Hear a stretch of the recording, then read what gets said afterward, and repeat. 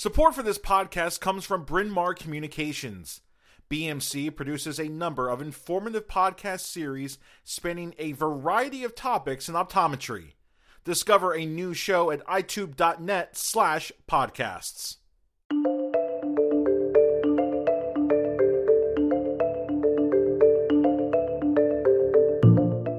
Welcome to this episode of Modern Management of Vitreous Opacities. My name is Walt Whitley. I'm an optometrist with Virginia Eye Consultants, and I'm joined today by my three esteemed panelists, Dr. Alison Early, Dr. Christina Weng, and Dr. John Kitchens. It's great to have you all here. Alison practices at Cincinnati Eye. Thanks for being here today, Alison. Hey, Walt. Thanks so much for having me. We also have Dr. Christina Weng from Baylor College of Medicine, who's a vitreoretinal specialist. Thanks for having us. And last but not least, we have John Kitchens, Retina Associates Kentucky. Great to be with you again there, John. Well, great to see you again. Thanks for having me. Before we get into the program, let's preview this three-part mini-series. Collaboration between optometrists and surgeons will be key to assisting some patients who are experiencing vitreous opacities. We have the full gamut of eye care represented here on this panel with me as the optometrist. We have Alison with a comprehensive ophthalmology, as well as our two vitreoretinal specialists. Today, my role is going to be the moderator, but we are going to rotate this with John doing the previous episode, and Alison's going to moderate the last. In our first episode that you all listened to, we explored the value of patient history and the possibility of creating a standardized patient questionnaire that could be used on a referral from optometrist to a surgeon. In our next episode, we'll hear a bit about how surgical innovations have made surgical solutions for vitreous opacity safer and more effective.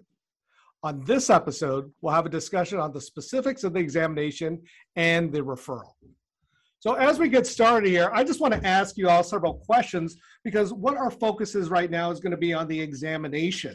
And Alison, I'm going to start with you because I know your practice very well at Cincinnati Eye. I know you do see a lot of acute patients that come in and complain about vitreous opacities. Can you tell us a little bit about what you look for during this examination? Absolutely. I think that's a really great place to start because one of the most common acute complaints that brings a new patient through the door is having a new onset of floaters. And that's a great place to start with our conversation today because it's something that will affect almost everybody eventually. So not all vitreous opacities are created equal, but it's important to figure out first, of course, what's causing your patient to have these vitreous opacities. Sometimes quality is not the same as quantity. Sometimes people may have quite impressive vitreous opacities on examination, but not be terribly bothered by them. And the opposite can be true as well. There's also conditions like asteroid hyalosis that might be very impressive on examination, but very innocuous and almost asymptomatic in most cases. And then there are other things like a vitreous hemorrhage, which is sometimes transient in nature and may resolve on its own. So in addition to our first thing that we think of often is the floaters and posterior vitreous detachment that we see walk through the doors so commonly, it's important to remember that there are many other things that can cause vitreous opacities as well. Yeah, and it's always important for us to differentiate all those. I guess a question I have for you or anyone here. So, I have residents and students. I know you all work with them as well. So if a patient comes in complaining about vitreous opacities, recent onset in one eye, do you dilate just that one eye or do you always dilate both eyes in those cases? Alison, I'll start with you.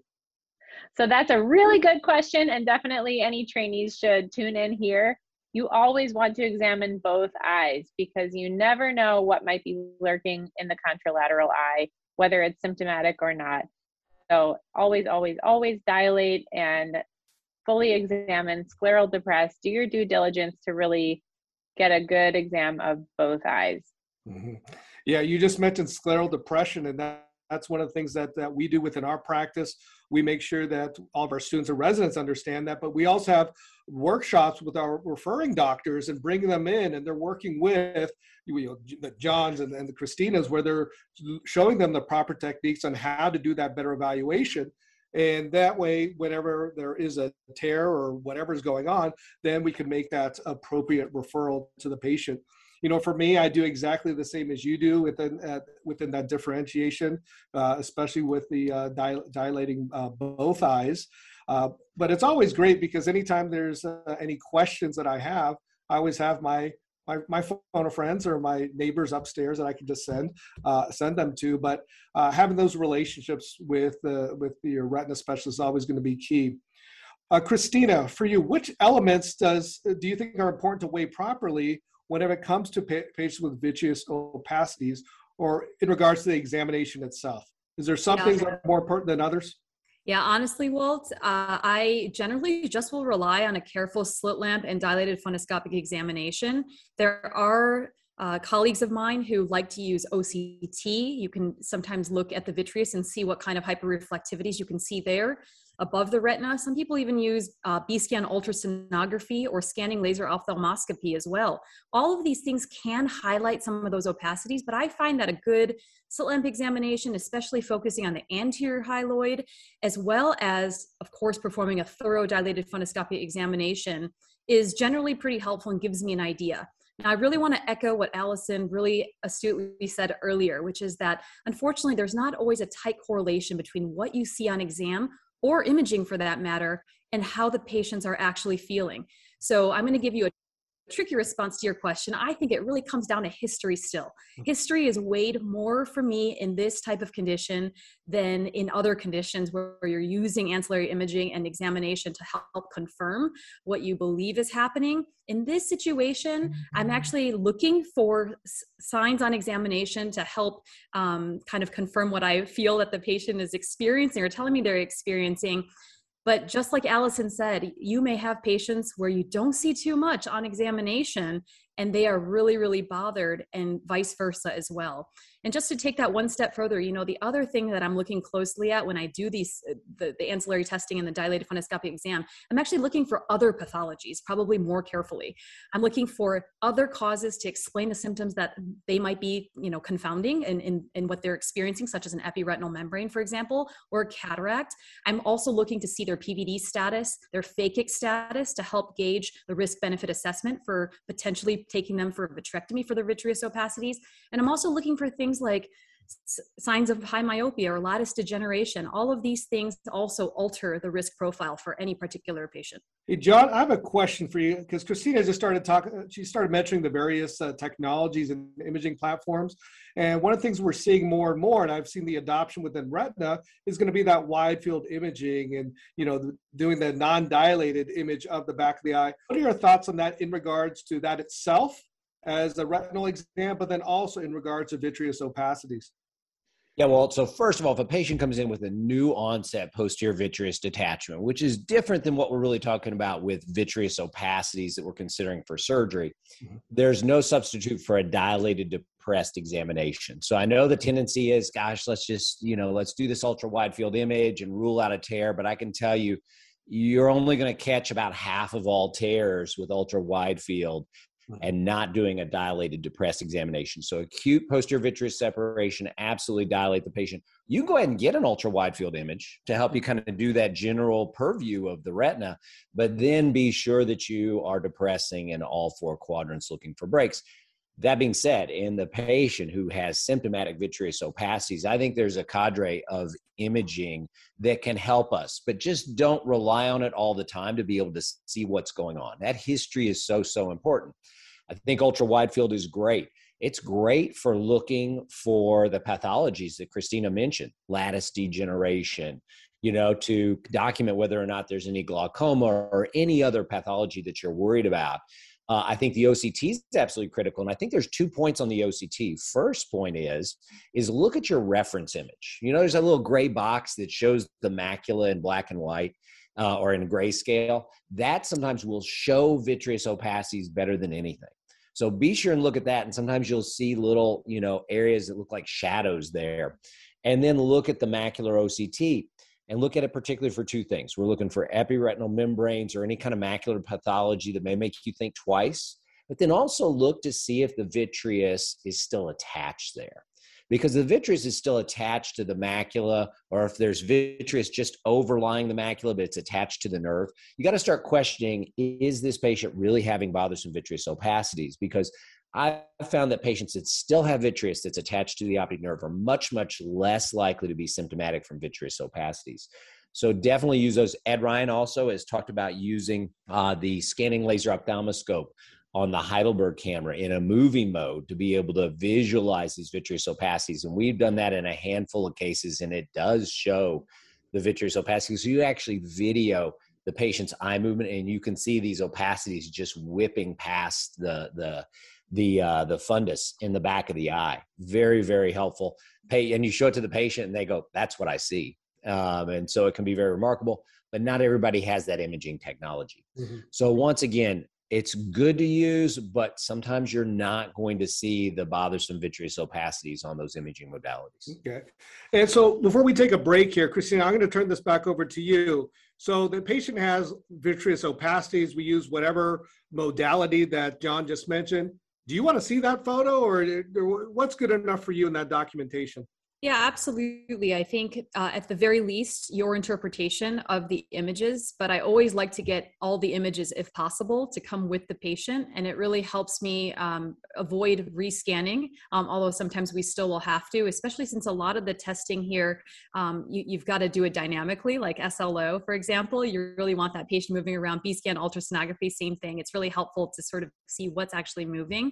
So, but yeah, definitely a carefully documented history in your examination, as well as any of the pertinent images that would help support why you're referring. If you're referring to a retina specialist, we assume that you and the patient both think that surgery is definitely something that could potentially benefit that patient. So we like to be equipped with all that information beforehand if possible. Perfect. Well, thanks there, Christine, and thanks to the rest of the team. We're going to pause here for a brief break, and there's going to be more on this conversation on the other side.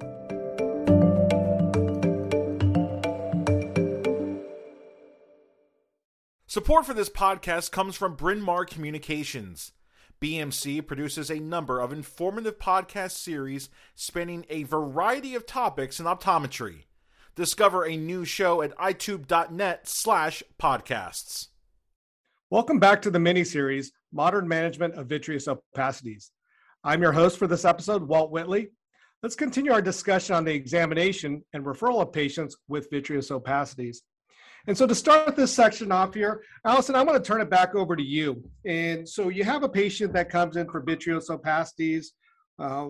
You can pick how long they've had it, but how long do you wait before you refer that patient with vitreous opacities to a retina specialist?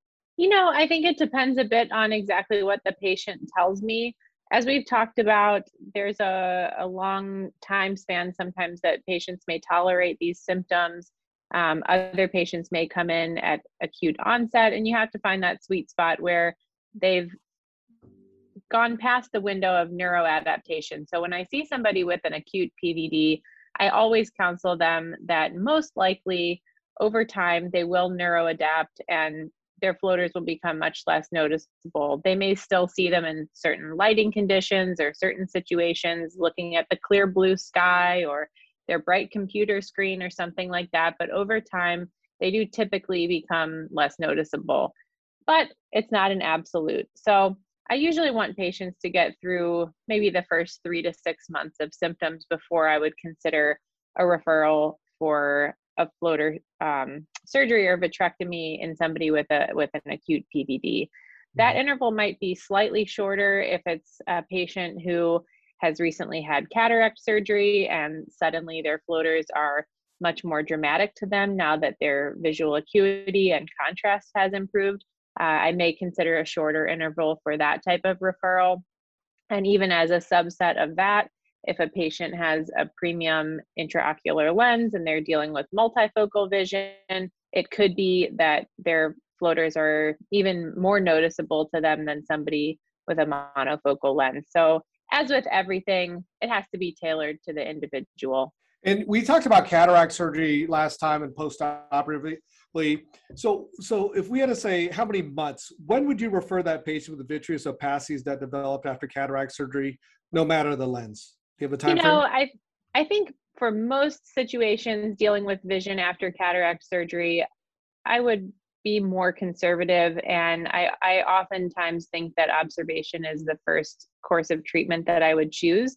And to, again, see if a patient neuroadapts to their new visual input, you want to make sure that both eyes are seeing as well as they can, and there are no other situations occurring like cystoid macular edema or post-op inflammation or things like this that could also be degrading their vision. Another thing that I think is extremely common, and it's one of those things that you either see it all the time or you miss it all the time, is dry eye. And I'm sure you know that well, Walt.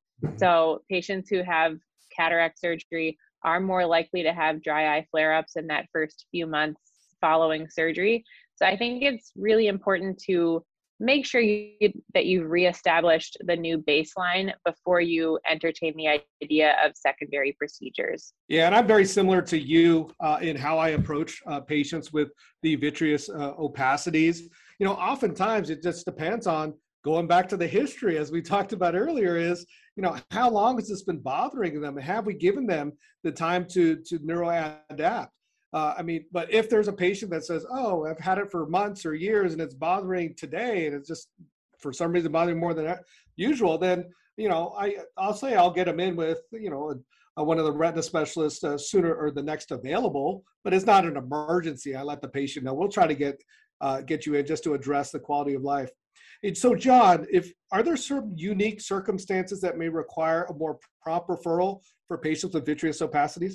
Walt, I'll tell you, occupationally, sometimes there are people who have occupational jobs that require excellent visual acuity. So if the person, let's say, is a professional photographer, you may want to refer that patient a little bit sooner. I've seen a couple of professional athletes. I didn't operate on them, but they were bothered by their vitreous opacities and came in for an evaluation. The problem with that situation is they're oftentimes younger and you're going to give them a cataract. I think one of the key things to do, though, is if you're seeing a patient with vitreous opacities, be sure to review the symptoms of a retinal detachment with that patient before you send them out. And you want to just say, hey, look, I just want to make you aware. I know these floaters are bothering you, even if it's an acute PVD or something that's more chronic. If you see a shadow or a curtain coming up or down over your vision, or if you start to see tons of new floaters, you want to give us a call right away. So I think that can't be missed. And anybody who has then an abrupt change in their visual symptoms, anything beyond what they're normally used to, take a look at them. And if they have anything going on, send them over. But we don't want to miss the retinal detachment. Mm-hmm. Otherwise, beyond those two things, really patient aggravation, we're pretty amenable to getting patients in within 3 or 4 weeks for an evaluation for vitreous opacities. We're not that far booked out. So the bottom line is a 3 or 4 week wait for an evaluation is not that bad. So, what do ODs need to do during the initial examination to ensure that the patient, if referred, will receive prompt treatment that will help alleviate their symptoms? And I'm going to turn that one over to you, Christina. So, what do we need to do to help patients get prompt treatment if needed? So I think what helps, Walt, honestly, is just making sure that all the communication loops are closed. And, anytime that I need help from my fellow optometry colleagues for a patient after they've had their scleral buckle, for example, for retinal detachment, if they need it in a certain amount of time or a closer time window than I know you'll be able to typically accommodate, I'll just go out and reach out to that person and say, hey, I've got this special case here. Would you mind taking a look at this patient? And here's the backstory on that person. I think that helps so much. And, honestly, even after the referral happens, I think closing the communication loop again from our end is also really important in helping to sort of smooth out this process of getting the patients in to the retina specialists that need to come in for these vitreous opacities. I don't think we as retina specialists need to see every single person with a vitreous opacity, but we do want to see those who likely can be helped by something like a vitrectomy, for example. And so I always try to make it a point when I receive referrals from my optometry colleagues, my comprehensive or general ophthalmologist colleagues, I always try to reach out back to them and let them know what we decided together. And I think that also helps them learn what is a patient that should be referred, when is that threshold reached. I think we all learn from that experience. And similarly, when we receive a referral, to hear that story directly from you, either through your notes or through a text or a phone call, I think it also helps us really understand how long you've been following that patient, what the severity really is from your eyes. you often know the patient much better than we will from a single visit, obviously, even if it's very detailed. And so again, just making sure that all communication channels are open, I think is really critical. Yeah, and when we're talking about the referral, one of the things that we often do, and as our referral doctors do as well, is I'm saying, hey, if it's cataracts, I tell them, hey, I'm going to refer you to Dr. Early. She's a cataract surgeon I work with. She has this much experience, and so she's going to take care of your procedure, and then I'm going to see you after the procedure. And so if it's for retina, I say the same thing. Hey, I'm going to send you to Dr. Weng. I'm going to send you to Dr. Kitchens for these vitreous opacities. They're going to address that, but then I'm going to see you after the procedure. So Christina, can you talk about, so what do you tell the patients? They've had the surgery. When can the referring doctor, when are they going to see that patient back? And when is your episode of care done? Is it after that post-op 90 days after the vitrectomy, or what does that look like or sound like? Yeah, it can vary from patient to patient. I would say, Walt, for the typical patient, I always make sure I see them throughout that 90-day post-operative period. That is, I take full ownership of any surgery that I do, and I want to make sure that the patient isn't experiencing any sort of complications. Those don't always happen right away, especially after vitrectomy surgery. So I really want to make sure that I'm in close contact with that patient in case they develop a retinal tear down the line or something else like that, or an epiretinal membrane, for example. And the other point to what you mentioned is I also always make sure that patient ends up back to the referring provider. I think that's really important for continuity. I think the patients appreciate that it helps to connect the circle. And of course, it helps to promote really strong relationships and partnerships within the community. So Alison, so when you have a patient in that has a vitreous opacities, how are you talking to that patient, or what are some of the key elements that are you saying when you refer to that retina specialist that's within your practice at Cincinnati Eye? Yeah, I'm really fortunate to work with some really excellent retina surgeons. So I think we've covered a lot of great things already. I do always make sure to mention to my patients anytime that I'm discussing the idea of surgery that there is some risk involved. Although we've come a very long way in surgery and our procedures are extremely safe with very low complication rates, there is always some risk involved. So I want patients to know that needs to be taken into consideration too when they're deciding whether or not to pursue surgery.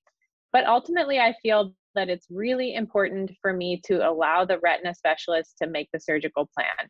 So I never promise a patient that they will have surgery or that they absolutely need a surgery for this, that I don't perform the surgery. I feel that way in my own practice when I deal with patients who are referred from other providers.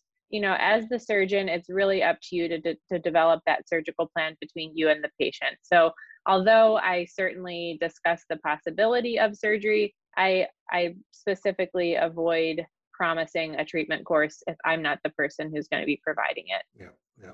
Well, I appreciate all your insights here. And for all of our listeners, as you can see, this all comes down to the communication aspect of it. And yes, I know our focus right now was more on the examination, the referral itself, but it's going to be communicating with the patient, but then also communicating between all of us, the providers of their care. That's it for this episode of Modern Management of Vitreous Opacities.